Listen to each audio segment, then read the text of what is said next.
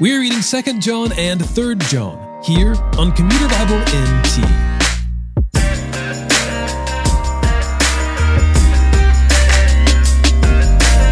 The letter known as 2 John is addressed to the elect lady and her children, which is most likely a reference to the church body to whom he was writing. In it, John encourages the church to continue in love and to reject false teaching. You'll hear echoes of 1 John as he tells the church that those who remain in Christ's teaching have both the Father and the Son. In 3 John, the apostle commends his friend Gaius, who is likely a pastor, and writes to warn him about Diotrephes, who loves attention, power, divisive speech, and who probably already had a Twitter account. John encourages Gaius to refrain from imitating what is evil and to imitate what is good. 2 John. The Elder. To the elect lady and her children, whom I love in the truth, and not only I, but also all who know the truth, because of the truth that remains in us and will be with us forever. Grace, mercy, and peace will be with us from God the Father and from Jesus Christ, the Son of the Father, in truth and love. I was very glad to find some of your children walking in truth, in keeping with the command we have received from the Father. So now I ask you, dear lady, not as if I were writing you a new command, but one we have had from the beginning, that we love one another. This is love, that we walk according to his commands. This is the command as you have heard it from the beginning, that you walk in love. Many deceivers have gone out into the world. They do not confess the coming of Jesus Christ in the flesh. This is the deceiver and the Antichrist. Watch yourselves so that you don't lose what we have worked for, but that you may receive a full reward. Anyone who does not remain in Christ's teaching, but goes beyond it, does not have God. The one who remains in that teaching, this one has both the Father and the Son. If anyone comes to you and does not bring this teaching, do not receive him into your home, and do not greet him. For the one who greets him shares in his evil works. Though I have many things to write to you, I don't want to use paper and ink.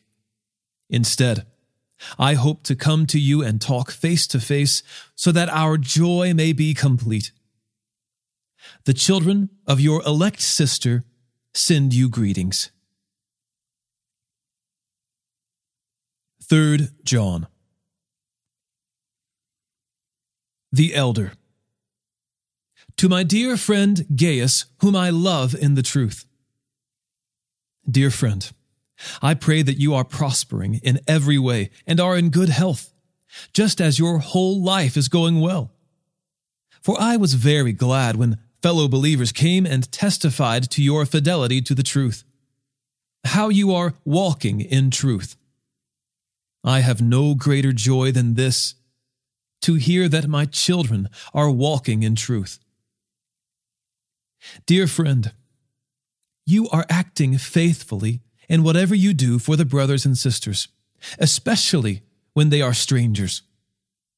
They have testified to your love before the church.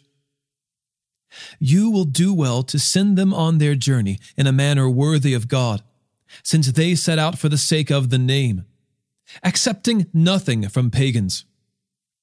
Therefore, we ought to support such people so that we can be co-workers with the truth. I wrote something to the church, but Diotrephes, who loves to have first place among them, does not receive our authority. This is why, if I come, I will remind him of the works he is doing, slandering us with malicious words. And he is not satisfied with that. He not only refuses to welcome fellow believers, but he even stops those who want to do so and expels them from the church. Dear friend, do not imitate what is evil, but what is good. The one who does good is of God. The one who does evil has not seen God. Everyone speaks well of Demetrius, even the truth itself. And we also speak well of him, and you know that our testimony is true. I have many things to write to you, but I don't want to write to you with pen and ink. I hope to see you soon, and we will talk face to face. Peace to you. The friends send you greetings. Greet the friends by name.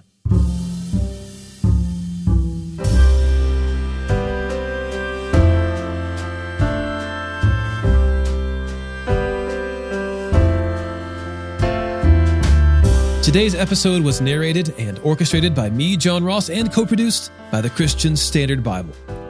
Thanks for listening, and don't forget all Scripture is inspired by God and is profitable for teaching, for rebuking, for correcting, for training in righteousness, so that the man of God may be complete, equipped for every good work.